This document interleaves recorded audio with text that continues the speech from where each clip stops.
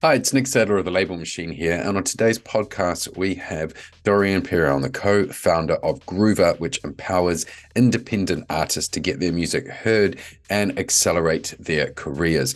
We talked about how artists can reach Spotify playlist curators and get them to listen to their music, how over 1,000 artists have been signed to record deals on the platform, and what strategies labels can use to get their music out to new territories and markets. Dorian had some great insights. I really love this episode, and I hope you do too. You're listening to the Label Machine series, a podcast to inspire and help indie record labels and artists to build income streams for their music. I'm Nick Sadler, a music entrepreneur that has helped start and run multiple indie record labels. In this series, I'll be speaking with music industry leaders about their experience and the lessons they learned on how they both market and grow their music income. Welcome to the Label Machine series, where we discuss with our guests how artists and record labels promote and monetize music. Today's guest is Dorian Perron. Dorian is a co-founder of Groover, which empowers independent artists to get their music heard and accelerate their careers. With a multi-degree education from universities across Australia, California, and France, and a background in blogging with his blog Indie Flagration, Dorian, with his two other founders, has helped raise $7.5 million funding in the last 3 years for the business, which has firmly positioned the company as a market leader in music promotion. Groover is just getting going with a growing team and offices to open throughout the world, so I'm very pleased to have him here today and share his time with us. Dorian, how are you today? Hello, Nick. I'm doing really well. Awesome. So first question I always ask everybody, how did you get started in the music industry to get to where you are now? I started really by chance. So I did studies, like business school. I wasn't studying about music in a particular way, but I started my music blog, I think it was in 2013, just before getting to college. And what I wanted to do was just sharing tracks that I loved with my friends and also involving some friends in it. I thought I was the very first person to launch a music blog, and then I realized that there were hundreds of them. But it was the first time that I was launching a project and keeping the rhythm, because the idea was to publish like one track per day with like a few comments and paragraphs, and I really enjoyed it. And I realized that very soon I was getting some emails and requests from artists who wanted to be featured on the blog. And first email I received, I was like, wow, it's incredible. I received like an email from an artist who wants to be like featured on my stupid blog I just started. So it was really thrilling. Then I realized I was receiving a lot more and a lot more and then a lot more. And I started receiving like 100 emails per day from artists who were sending their music and wanting to be featured. And it's still like a small blog. I think it had like 1,000 or 2,000 Facebook likes only. Like it was really a small thing, like very underground. But I really enjoyed it. I started shooting some live sessions at my place. I also organized some shows. I didn't know anything about anything. I didn't know who to get in touch with or what to do, but I started to get to understand who was doing what in the industry. Because from the outside, it can look like very complicated, but once you start talking to people, you kind of understand that it's not that complicated. It's as if it was, voluntarily made, as if it was complicated, look as if it was complicated, but it's not that complicated to understand the roles of the different players of the music industry. But then it was just a hobby. And in 2017, I went to UC Berkeley in California, where I met with my co-founders for an entrepreneurship program, and we wanted to help artists. We knew it, like we knew they had issues. I had my experience on my side with my blog, receiving so many requests and having totally dumped my email inbox because I didn't have like time to check those emails and being super frustrated about it. So we started talking with a lot of people. Like for a month or so, we did only that, like calling people in France and around the US, meeting with artists and all the music industry professionals, and just asking very open and broad questions about where they were at, what were the issues they were facing. And we had a bit of a different idea first, but after those interviews, it was very clear that their like main struggle was how once they have produced their track and once they have released it, how can they actually get more people than their mother and their dog to listen to their track. And it was like a monologue, like 20-minute or 30-minute monologue of how do I get my music heard. So we really wanted to go into that. And so we started really scrappily building a Google form in a WordPress with a PayPal button and seeing if people were paying. And on the other side, we were sending we were sending all the Google forms to the music curators and professionals, a few ones I knew that I had selected like for this first batch, to send them the tracks, and they would review them for a small fee, and started to work. And actually the business model has been the same since the beginning. And yeah, so it started like that. It's how I got into music, and I'm of course like a big music digger. I play a bit of music. I go to a lot of shows, and I was reviewing a lot of music for my blog at the time. So it was kind of the possibility to work in the music industry and get a job into it, which is not actually a job. It's like a passion all day long, even if it's a lot of work still. Mm-hmm. No, nice. Oh, and you're saying you play a little bit of music. Is that as a musician or like a DJ? More as a musician, but I don't release music. I would like to someday, but now like with Groover, it's taking too much time. I have like an underground SoundCloud somewhere, but like nobody knows it. So nice. Yeah, I running a company myself as well, I know how hard it is to find time. Wait till you have a child as well, because that really, I didn't really see any music. I got down to doing one track a year, and last year, now I've had a child, I didn't really see any, and I'm going to try again this year, but yeah, that's even harder. Cool. So can you give us a quick rundown of what your main activities are at Groover today? Yeah. So I'm one of the co-founders, as I was mentioning, with 3 co-founders, and I handle all the business and music related activities. So it involves everything from trying to get more artists to use Groover, trying to get more curators and professionals to use Groover, make the connection between them, and try to really provide the value and the service to them. So also handling like customer support, getting feedback, and trying to improve the platform day after day. In the team, we also have a tech team, a data team, a product team working on the platform. And I also have my co-founder, Romain, who's working more on everything related to funding, HR, but also global strategy and coordination. I'm more operational into like developing the business activities in music. And what we do at Groover, if it was also part of your question, is helping artists get in touch. The next bit is, how does the platform work? And explain it as if somebody had never heard of Groover or how to do music promotion at all. 100%. Usually I'm good at it because we were really talking about it to like artists or even other people. And so there's not like too much complicated language or anything. It's quite simple to understand. Basically what we do is we help artists who release music or who have music they want to be reviewed to get in touch with some music curators. So it can be blogs, media outlets, magazines, radios, but it can also be some music industry professionals like record labels, managers, and it can also be, it's the third category, it can be some sound engineers or coaches. So usually artists, they come to Groover and they have something they're looking for, which can be a bit different. Sometimes they really want some visibility for their music. Sometimes they want to find someone to join their team and have them with their project. And sometimes they just want feedback on the demo or on their music from someone who will tell them what they think.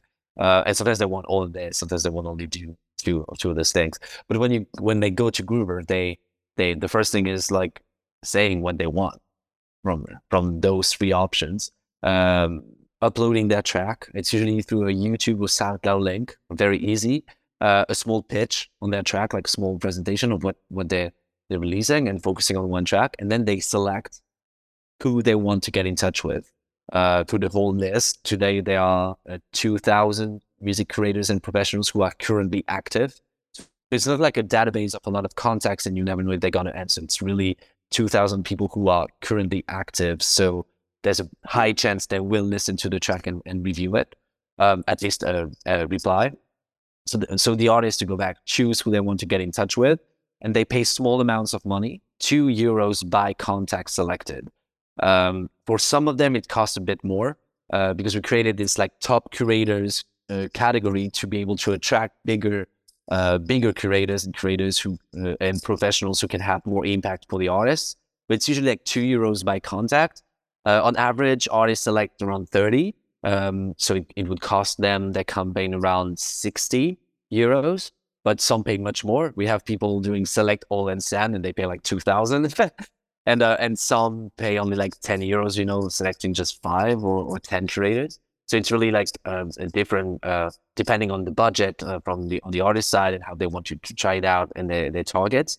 And so what we do and what we provide is we guarantee that those creators and professionals are going to listen to the track and actually write feedback, whether it's positive or negative. So we kind of guarantee that the artists are going to break this wall of first listening, which is the biggest issue today for artists, which is they're releasing music and they're sending emails and nobody's answering because there's so much music released every day. It's 100,000 tracks on Spotify every day.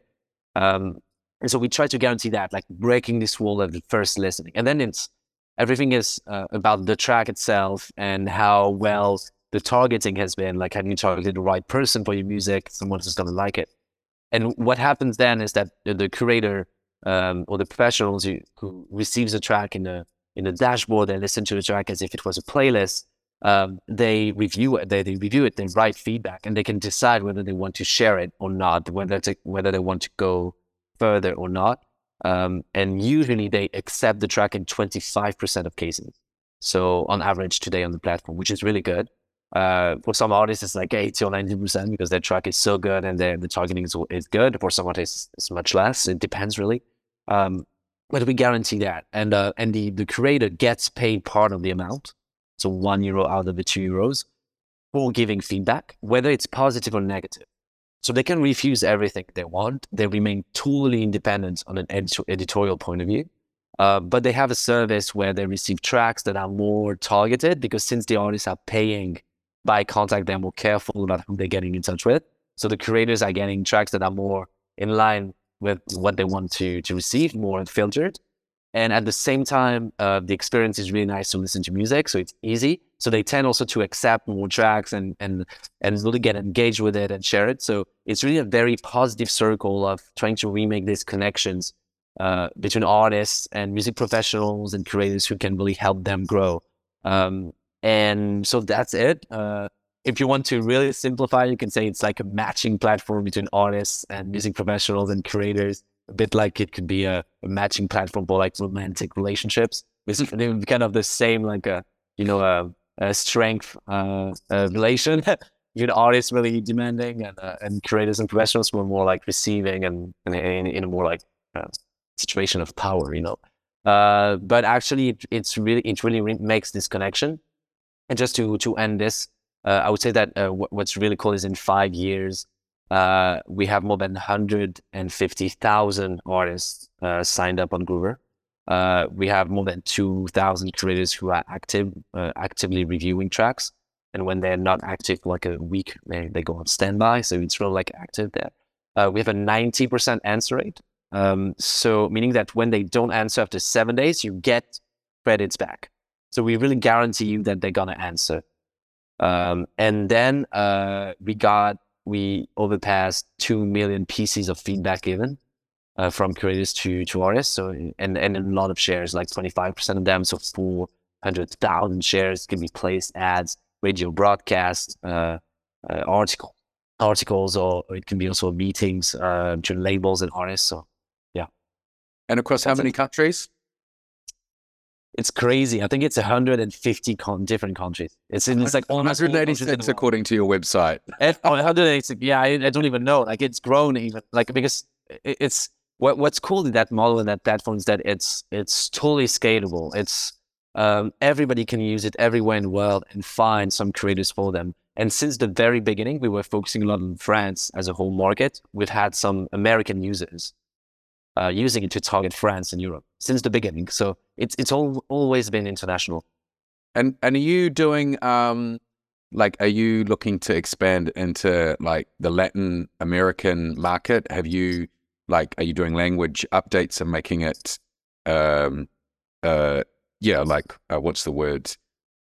Native format there. Yeah. So we have the website in French and English for now.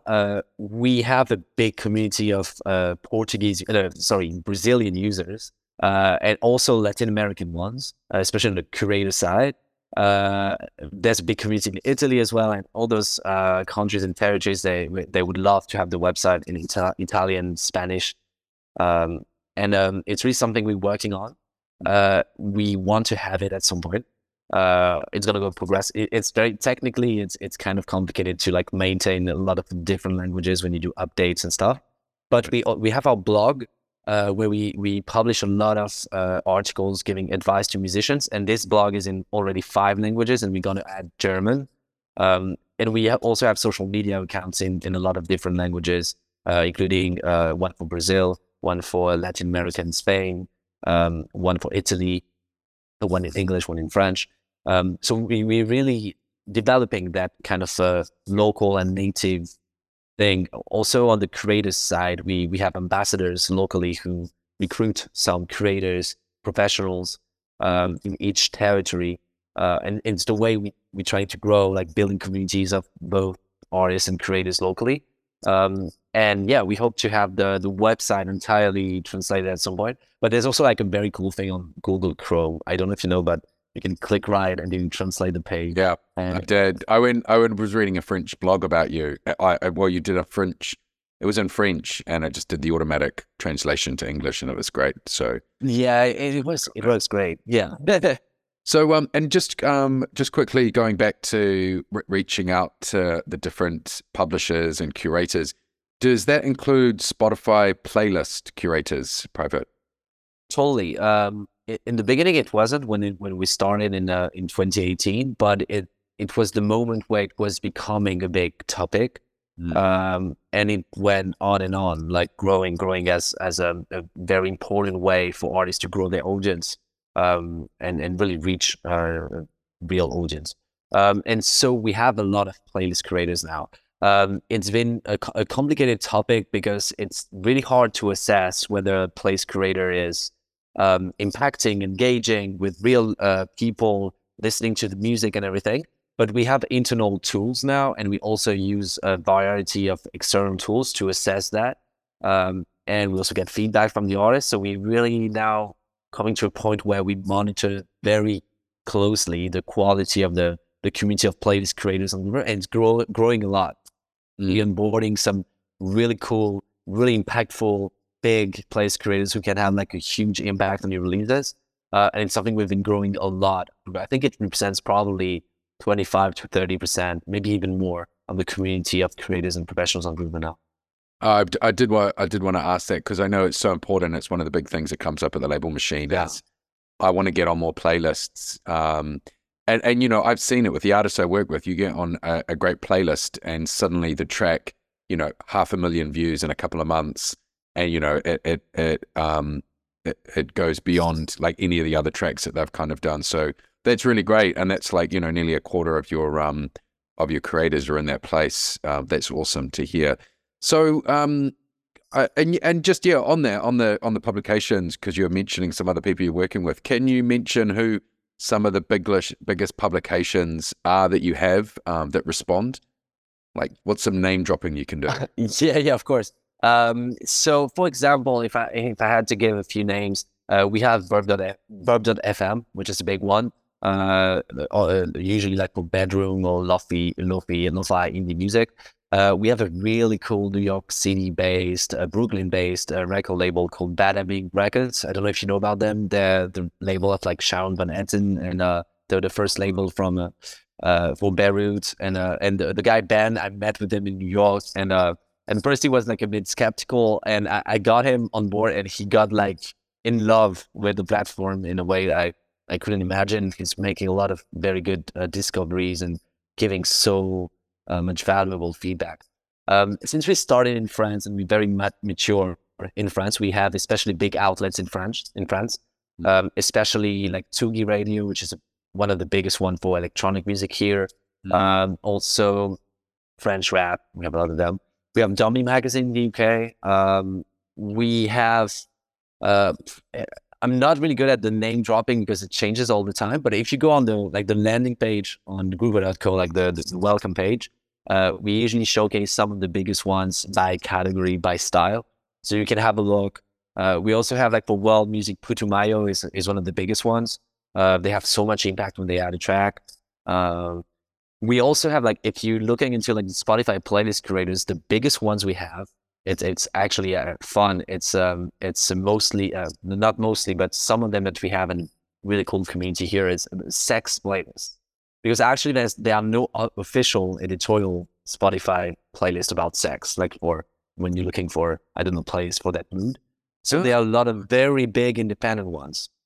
Because when people are looking there and ending up on just finding playlists that are independent, so some of them are super impactful, and we have a really good relationships with a variety of all of them. And it's actually a way to really grow with real listeners your tracks, especially if you in moods that are a bit like, I don't know, groovy or you know, like sensual or slow or like kind of this mood. It's a really way to grow, a good way to grow, to get in touch with those sex playlists and grow. It's just some examples because it's super varied in terms of styles and the people you can get in touch with. Oh, nice. And so I'm an artist. I've submitted across, I've spent €60 and I've submitted across 30 different curators. What is some of the feedback that as an artist, I'm going to expect? Is it long, short? What kind of stuff? Yeah, it's a super important question. We have a charter and a guide that we send to creators and pros with what artists expect. Usually what artists tell us that they expect and what they are going to get on Groover is if their track is not accepted, is understanding why in a concrete way. Most of the time it has to do with music taste. So it can be kind of frustrating, but at the same time, at least you have an answer and you know that like that creator is not going to like that particular track. What you can get also in the feedback is, what happens a lot is creators say when they liked and when they didn't like, in a benevolent way. But it can be interesting because sometimes some artists get really the same feedback from everyone. So it can really be a way, maybe to improve or to look for something else, or also to say maybe I targeted the wrong persons. Some creators are really good at telling artists, you shouldn't have contacted me, but you should contact this kind of person, like redirecting artists to the right contacts. So it's really cool. And if you get in touch with some mentors or sound engineers, it's going to be more technical, especially if you have a demo or something. And then the labels, the publishers, the managers, they're usually going to give more advice about the project itself. Like maybe if they receive the track and they're like, okay, it's a good track, but I want to know more about the image or the universe. So like, what are you saying exactly? What's your peculiarity? This kind of things. So it's a good way to actually get some unbiased feedback about your music, which is interesting because it can usually echoes with the feedback you're getting on the side. And it really depends, but I can see how the artists who really get into it and are really like, they're not taking very personally the feedback that's negative, because in some way it's just about music taste. Like music is so subjective. Yeah. It's so subjective that you shouldn't expect something very objective from the feedback. It doesn't make sense. Sometimes people are like, I expect something very objective and technical and exactly what I want to have someone saying exactly that. And I'm like, why do you pay for that? Yeah. You already know what you want to get. And also it's always going to be subjective, and you can have someone saying something and somebody else saying the exact opposite, and it's because of their taste. So it's more, what I tell artists is like, if you really want to get feedback and everything, get into it, see what are the big trends and maybe try to dig into that. But also if you don't really want to receive feedback, which is something that some artists tell us, it's like they're using it for promotion, but they don't want feedback. And they're telling us like, why do I need to receive feedback? And we explain it to them. It's like, we use it as a tool that is a proof of listening. because the whole goal is about having creators and professionals listen to your track. When they answer, even if the feedback is not what you expected, at least they have listened. They wouldn't have listened otherwise. And if we didn't ask for feedback, they would not be as engaged with your music and actually considering if they want to share it or do something with it. And we did some tests of like not requiring feedback from the creators and just listening. They were refusing 4 times more tracks than when they had to write feedback. So it's really like a way to engage them with your music. So feedback is, you can get a lot of things out of it, but you can also like disregard it if you want. But you have to like keep in mind that the feedback that you're getting on Groover is, first of all, the proof of listening. And then you can get, if you get some trends or some things that come really often, it can really be a way for you to think about how you want to improve. Would you want to do that or not? Or do you want to target elsewhere? I mean, surely that's just the artist ego getting in the way, really. I don't want feedback. Like, who doesn't want feedback? You can just read it and disregard it. That's interesting. So just, you mentioned as well before about some of the labels. There was a big one in New York with Beirut. And how are they using it as a curator? Are they using it to discover like artists? Are they using it almost like a demo type platform, like to receive demos? So it depends, because today a lot of record labels, they don't work on the production side. They will work on, like sensing tracks that are finished or even doing distribution and promotion. So they also like to receive, I don't know, like a track that can be finished, because they're like, okay, to discover the artist, and then require from us like, do you have some demos or do you have something else? It depends on record labels, and they say it on their profile on Groover, whether they want to receive unfinished or finished tracks. About record labels, it's really cool because we can see that they're kind of like in the middle of everything, because usually they're using the platform on both sides. They're using it to get demos, to get submissions, maybe find artists they want to sign. And we know that there has been at least 1,000 signatures on record labels and publishers and managers since the beginning of Groover, which is crazy. But what's interesting as well is they also using Groover to promote their own roster, to like place creators, media outlets. And so what they do is they use the credits they earn to promote their own roster. So it's kind of like it's super cool because like it engages a lot of record labels on the platform, and we actually have very nice community of record labels on Groover. We're super proud of it, and we can see some artists really getting some interesting feedback and results from it. And we have some very cool record labels I told about Badabing, but in France we have like Chinese Man Records, or it won't ring a bell, I guess, but they are really engaged and they're really looking to sign some artists that they are discovering, and they give really good feedback, and super cool because it was something they weren't doing before, and now they enjoy doing, really, and artists are getting a lot of value from it. Yeah, I mean, I know Label Base that just does electronic music. That's all they use their platform for, is just for doing, and they just got bought by Beatport, so it's definitely a thing out there, and that's great to know as well for anyone that's listening as well. Like, hey, I'm hoping to get a record deal. Go and use Groover as a first port of call, I guess, to see whether or not you can get signed to be one of those 1,000 people or more than 1,000 people. And actually about that, just a small word, because we realized that a lot of artists, when they were getting like some proposals from with contracts from record labels, they were like totally lost about like understanding it, or what am I seeding? Am I siding with the devil and stuff like that? So we're proposing a new service. We're not like we're not lawyers, but we have a lot of experience now of like contracts and reading them and understanding what are the interesting things to look at. So we're trying a new service. It's really underground, but to proofread some contracts and give some feedback to artists on top of what we're doing on Groover. So we've been trying this variety of like small services around it that are really related to what's happening on Groover, like getting a label proposal or a contract, or they need to write like a track pitch or a bio or something like this. So we're trying this. It's very manual, but we're enjoying like trying some new things to try to bring more value to artists. Interesting. I mean, do you know what? It's weird, but it sounds like I could sign up to the Label Machine as a curator, just so I can listen and give feedback as a professional You industry could. person. As a sound expert or as a mentor. We have this category which is mentor, and a lot of artists are going to mentors when they really want advice about their careers, their project, or their track, just the sound. So yeah. Yeah, I'll definitely set that up. So, and on the other side, so just staying on labels as well, on the other side, you're saying as well that, indie labels are using it to promote. So what strategy would you say a smaller indie label is looking to use your platform in contrast to, say, an individual artist? What strategy would be good for them to use? I think that the goal can be the same. What record labels usually do is when we talk with them, like some bigger ones, even indie record labels that are bigger, what they're looking at, especially on Groover, are two things.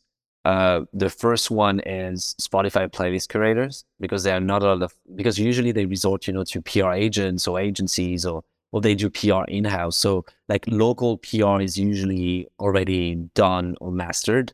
But like Spotify playlist curators, almost nobody in record labels has a clue about independent playlists, because what they do is they pitch for editorial with distributors, but most of them, they really don't know anything. They know about it, but they don't have an activity of trying to reach out to independent Spotify playlist curators. So they're really interested in Groover for that. And the second thing usually is that since their local PR in-house is managed, when they have an act that they feel they can try to export a bit or get a bit more audience elsewhere, they're really interested in using Groover to try new markets. So when they have, for example, you have a record label in the UK and they want to get in touch with some people in the US, in France, in Germany, in Australia, or in Canada, they can use Groover for that, for a budget that is much lower than if they had, like, from the start to hire a PR agent there, even though they don't know at all if the market is suitable for the artist, So what record labels do a lot is that, like, focus on Spotify playlist curators or YouTube channels, and the other thing is trying some new markets on an international level. Yeah, gotcha. That's good strategy. And what artist or labels have you or that you currently work with? Can you tell us about that you're most proud of? Yeah. Yeah. No, I can give a few names. So let me have a look, because I have this. I don't want to forget some really cool one. So we've done some campaigns for some major record labels. I'm not particularly proud of it, but it's cool because you see that, like, Groover is of interest for them. In the UK, we've done some campaigns with the Ninja Tune. Like, Ninja Tune is using it, like, for. They're a cool label. They're a very cool label, though. I think they're cool. I was when I saw that, I was like, I didn't believe it at first, but I was like, no, this is really cool. No, we had some really cool indie record label in the US. I talked about, like, Bada Bing, but also Bright and Tenon Records. We have a record label that's very cool in the UK, in Manchester. Maybe you know about it. It's Craft of the Neck. They have, like, some really cool rock. So they're using Groover for some of their releases to try to get more exposure. We have a lot of big record labels in France, especially some French electronic music and French touch ones, like Rush Music or Kitsune, who's Kitsune, no. Loads of their records. Tudor Cinema Club and, like, a Parcel, so they're using it. There's a French band who's, like, touring a bit worldwide, called La Femme, using it. So we were very happy they were using the platform as well. I know that there's maybe the record label Dance to the Radio in the UK. Yeah. Yeah, they're using it as well, like, regularly for releases. Nice. Yeah. So what's just some examples. And like, could you give a breakdown on what, like, roughly you think across the main genres the curators are, from, like, let's say, like, indie pop, rock, and hip hop, and, say, dance music, across those four? Like, what do you think? These are definitely the biggest ones. So Groover is super eclectic. So if you're doing, like, some classic piano, if you're doing some jazz, you can find a lot of curators for that. But the biggest ones are the ones you mentioned. I think indie pop is on top. Like, we have a lot of, like, indie pop, indie rock outlets that are really good, and people are getting really good results from the campaigns they're doing on Groover on that. Hip hop has grown a lot, especially French rap, because it's like a huge thing. I don't know if you know about it, but like in France, the top 50 is rap, only rap. It's crazy, and people are like listening to it all day long, and so there's no like. It's sometimes frustrating, but we much less eclectic in terms of like music genres right now since like 5 years, 4 or 5 years, compared to like the UK or the US when you look at charts. It's crazy. But then we have electronic music, which is big. I would say like indie is probably like 40%. Electronic music will be 20-25. Hip hop rap will be also 20, something like this. And then there's a lot of space for like, I don't know, jazz, world, reggae, stuff like that. And what I include in hip hop as well would be like soul, R&B, which is really big also on the platform. But what I'm really proud of is that we don't have like a color of a particular genre on Groove. Like everybody knows that they can go on Groove, they can find really cool creators for their music, expert ones in their music. It's really cool to see like the variety of what we're getting. It's crazy. We're really getting like some classical music and then some super experimental electronic techno. And also some like classic rock and then like a super cool indie rock, unexpected pop, R&B in French, in Italian. It's it's crazy. Oh, that's great. Now, a lot of people will say that they think blogging is dead, and they don't think it's relevant these days. That you should be concentrating on, say, growing your TikTok followers, bringing people into your email list, or Spotify, building on your Spotify playlists. What would you say to artists or labels that are thinking that blogs are dead, and what are the benefits today of being published on blogs and music publications? I think it has changed a lot. I think one true thing is that they have much less audience than they had before. So in terms of like just reaching audience and visibility, blogs are much less relevant than they were before. But on the other hand, there are still some kind of like stamp of approval, when you're getting on a cool blog, when you're getting on a cool publication, a publication which has like a name or brand that is interesting, that says something. I think you're getting more from communicating about the fact that your music has been reviewed by those media outlets sometimes that you get from getting in a particular playlist. For example, in France, we have a magazine called Les Rock, which is a big one in indie rock, indie pop music. When you get featured on Les Rock, you can get some gigs just because of that, So you're not, and actually probably you're not even going to see even a small bump of streams because of that. But at the same time, it will act as something that is in the arguments for you to be booked on a gig or featured on a festival. It also goes into the pitches when you pitch to editorial teams at Spotify, for instance, or Deezer. You say, I'm featured in Les Rock, or I'm featured in Pitchfork, or in NME, or like it's an argument saying, okay, you're an act that has been reviewed and has been scouted by these people. It kind of goes with like a legitimacy. So I think like blogs, and in a very similar way, some local radios which don't have like a big audience, but they have like a cachet or something. You can see that it acts as something that brings you more legitimacy. And I think artists that are using Groover, they are looking for two things. They are looking for visibility and audience, but they're also looking for legitimacy. And when you have just a lot of audience and you don't have at all a legitimacy or like approval from curators or experts or music or tastemakers, it's still very complicated to get gigs opportunities, for instance. You can have like a 200,000 monthly listeners if you don't have like a single blog or at least radio, somebody talking about you and saying this is a good act. You're probably going to struggle a lot to even get like a gig to your hometown, like venue. Yeah. It's. I mean, to add my point to it, I still think they're very relevant. And like you said, if you've got press pieces in your bio, it's someone else vouching for you. Like you're saying, they're making you more like legitimate as an artist. And when people are like, what do I write in my press release?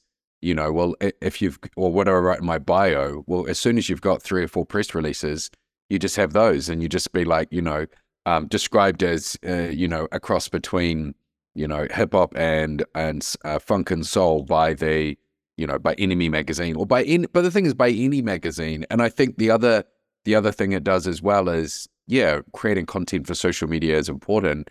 But what better pieces when you can upload something to say, hey, I just got reviewed.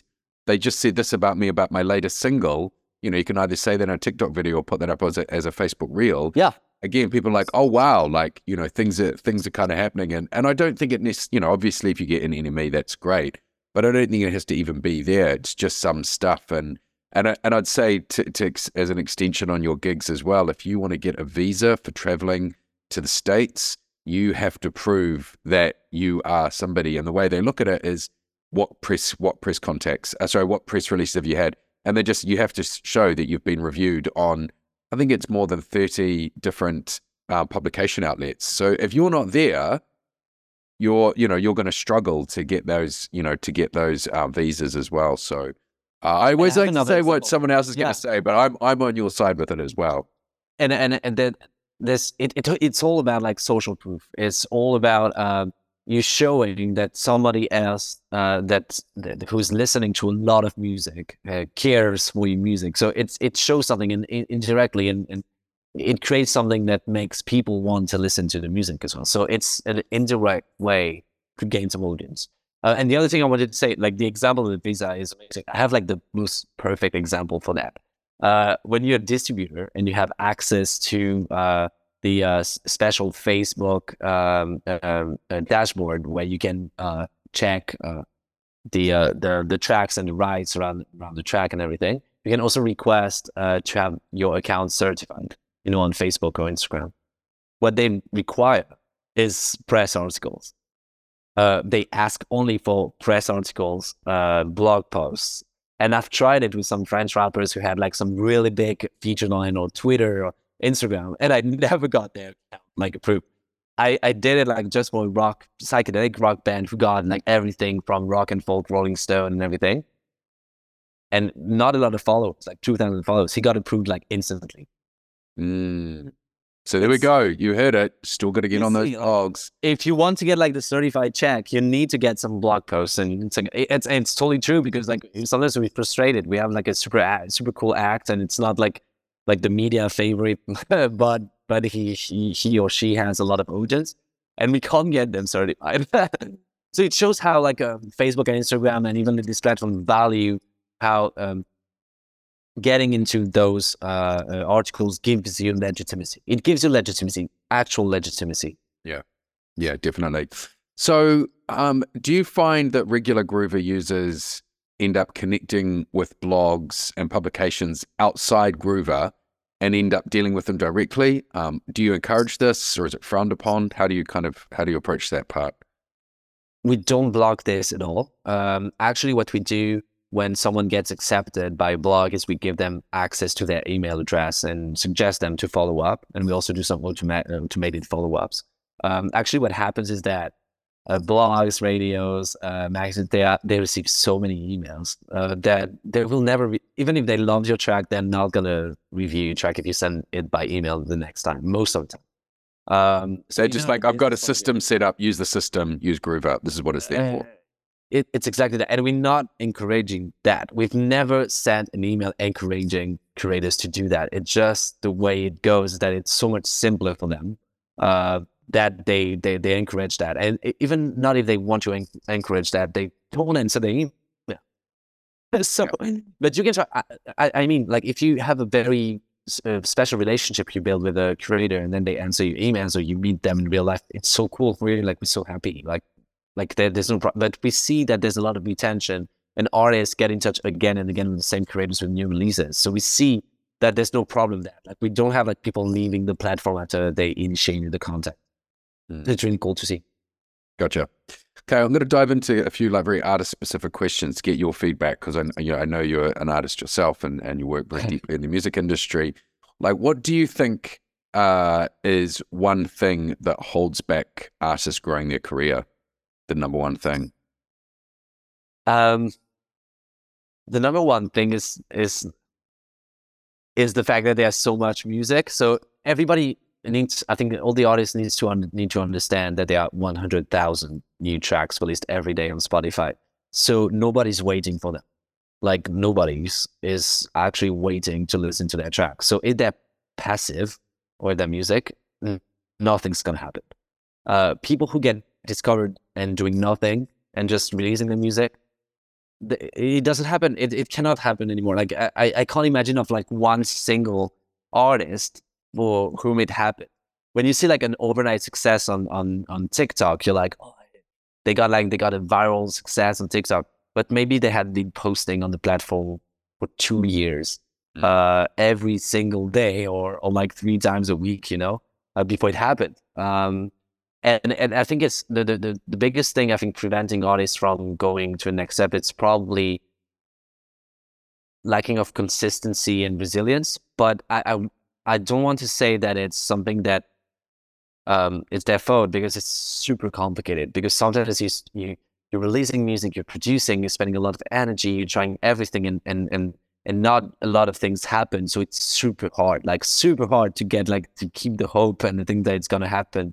But I think that people who make it are people who are persistent, resilient, and they keep on progressing and advancing. And they also know that nothing is going to end up in their hands if they don't do it by themselves, or if they don't bring the right people around them to help them, which is also super important if they want to grow and everything. You can do it in different ways. You can do everything by yourself, or you can get the right people around you. But what artists need to know is I feel what's preventing them from growing is if they feel that they are not like entrepreneurs of their project. Like they need to understand that if they want to make it, their music is gonna be a product that they're gonna try to sell.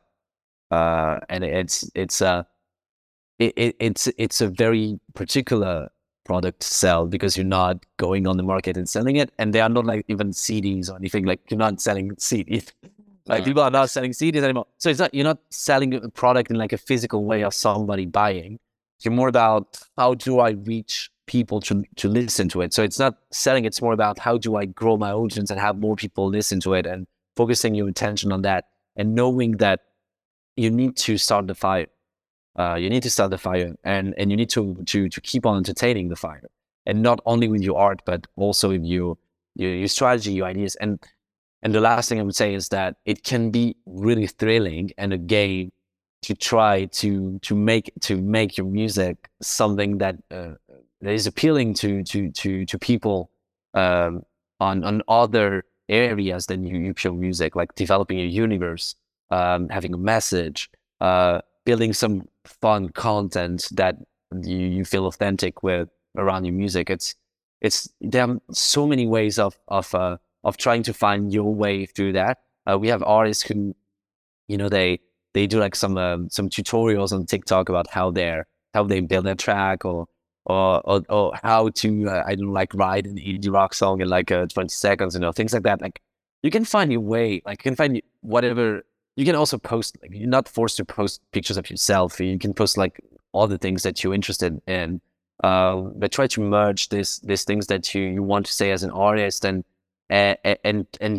know that you need to communicate about it, and find your tone of communication to try to be appealing for people, so that people actually want to listen to your music, and break that wall still of first listening. Like how can you make people want to listen to your music?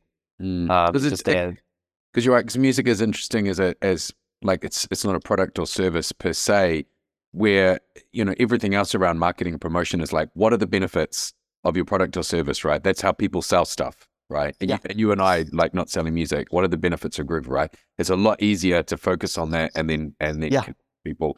Whereas it's harder to have that benefit with music.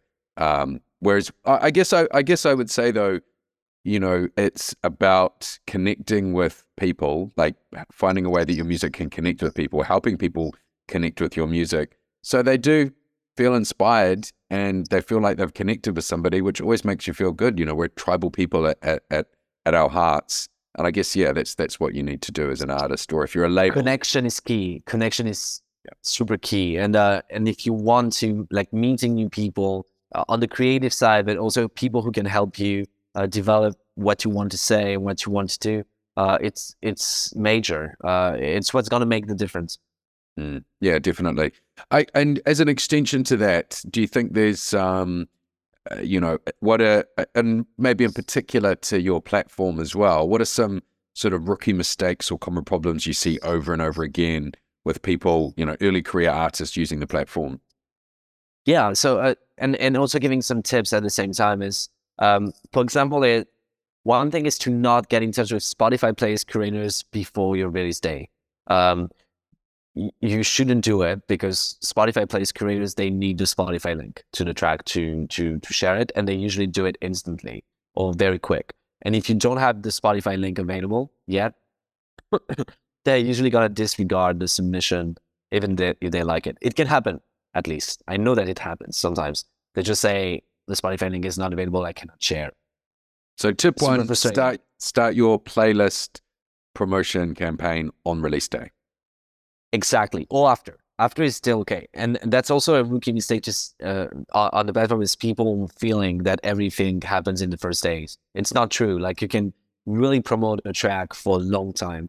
And actually the first month entirely is super important, but even the months afterwards, you can see peaks and you can grow after that. So it's to think that promotion ends like one day or a few days or even 1 week after the track was released. It's not true. You can get the best things around your release weeks after, or months even after it was released. Another thing I would say is not filling in your profile. So not adding a picture, not adding social media accounts, not adding a bio, because if you contact someone and they like their music, they are going to want to dig into that, to dig into who you are and check your socials. So it's super important to do that. And also another rookie mistake would be, if you get in touch with music industry professionals, like record labels, is not writing a pitch or not explaining why you're getting in touch with them. For instance, if you're sending a track that is finished to a record label, because you want them to listen to your last single, but you also have like 4 or 5 demos ready, write it in your pitch. Like, that's the way to put the label in the right context of saying, okay, this artist has released a track, they have 4 or 5 more tracks, they know what they're going to focus on, and also see if it can be interesting for them. So like, adapt the approach there is super important as well. And also, like, a mistake would be to get in touch with too few curators. If you get in touch with 5 people, you have 1 maybe not answering. After 7 days, you have 2 who will say, oh, this is actually not the kind of music I want to add to my playlist. Okay. You have maybe 1 curator giving you a good piece of feedback, but negative, and 1 accepting. And you're like, I spent 10 euros for 1 thing. And you're like, this is not worth it. And it makes sense. While if you get in touch with like 30 curators and you start getting 27 like pieces of feedback, and also you get credits back to have 3 more. And out of those, you have, I don't know, 5 or 6 features, or even 10 features, reviews, or playlist ads, and the other ones can have some meaningful feedback. Now you see the value of it. And we can see it in all the satisfaction surveys we did, is the more curators you get, artists get in touch with, the more satisfied they are about Groover.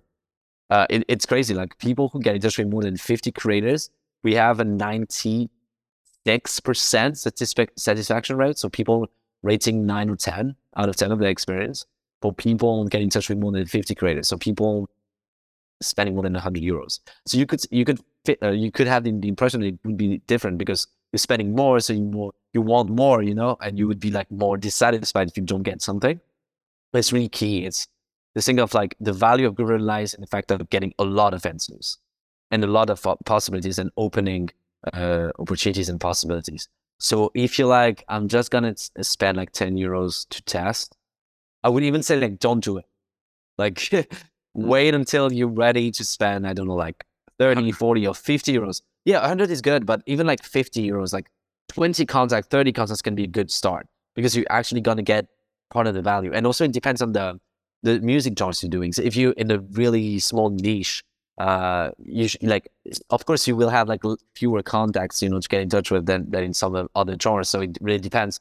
but I would say like 20 is like the bare minimum to hope to get something that makes sense. Okay, and so I've given some advice. I want you to go onto Groover. I want you to spend €50. Can you as well, like, just what sort of time?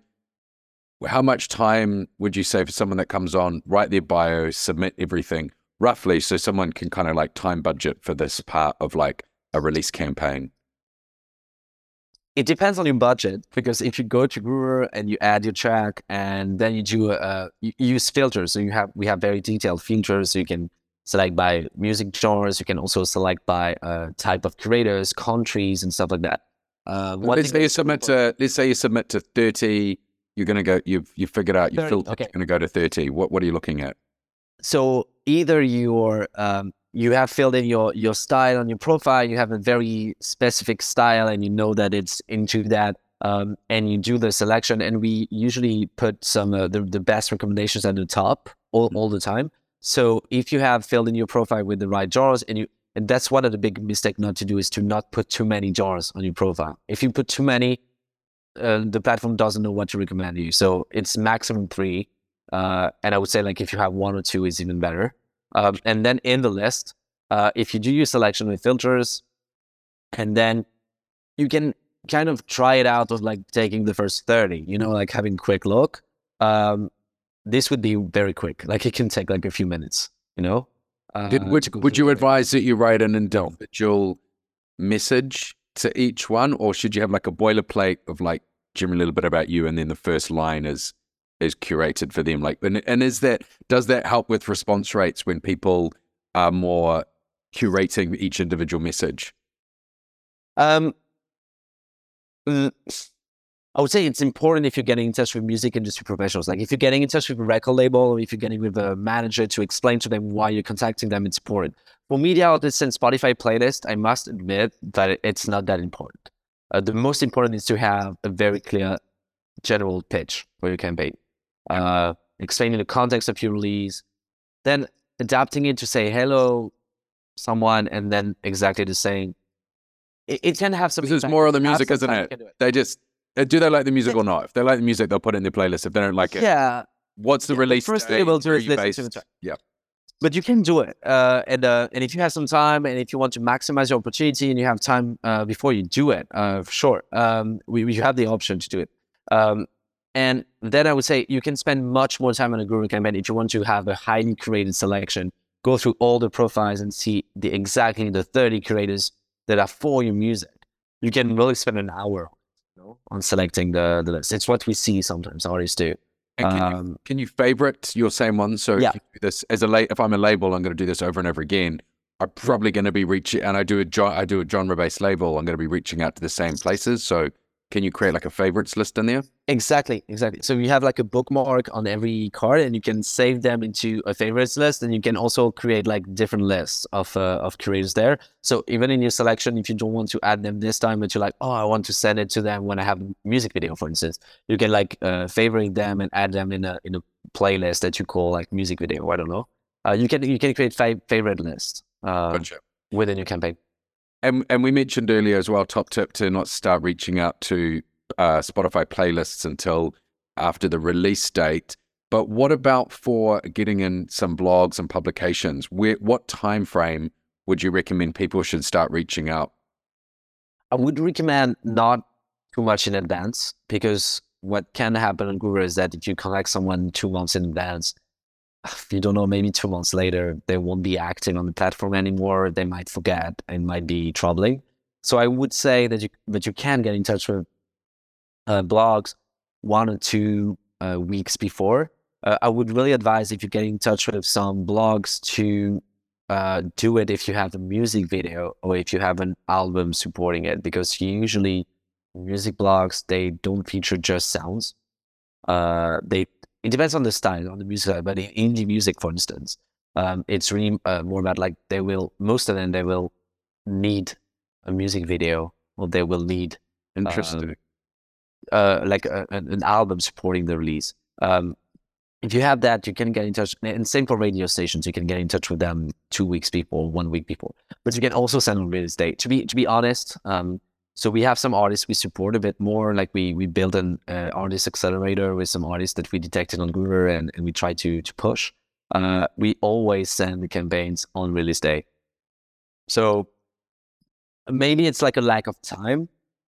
If we had like only one project to defend, maybe we would try to reach out a bit in advance with some of them.